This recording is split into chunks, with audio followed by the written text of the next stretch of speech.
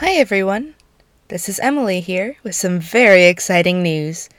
We've been recently featured on the new podcast, The First Episode of. This podcast, hosted by friend of the show, W. Keith Timms, engages in a discussion of indie audio dramas and their creative processes with their creators. Hey, that's me.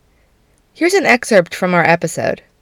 Interesting. Okay, so tell me this letter about two women finding each other despite the vastness of space just by looking up at the stars. Where did this come from for you? It was my roommate had, as a joke, said you should write a letter where somebody wants to be amorous with the planet, which was also the inspiration for the song I'm Gonna Fuck the Moon. But I was like, well, what can I do with that?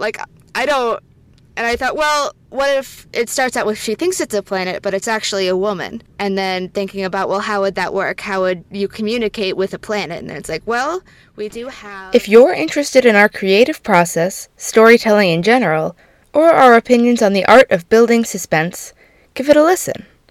The First Episode of. Find it at thefirstepisodeof.com or wherever you find podcasts.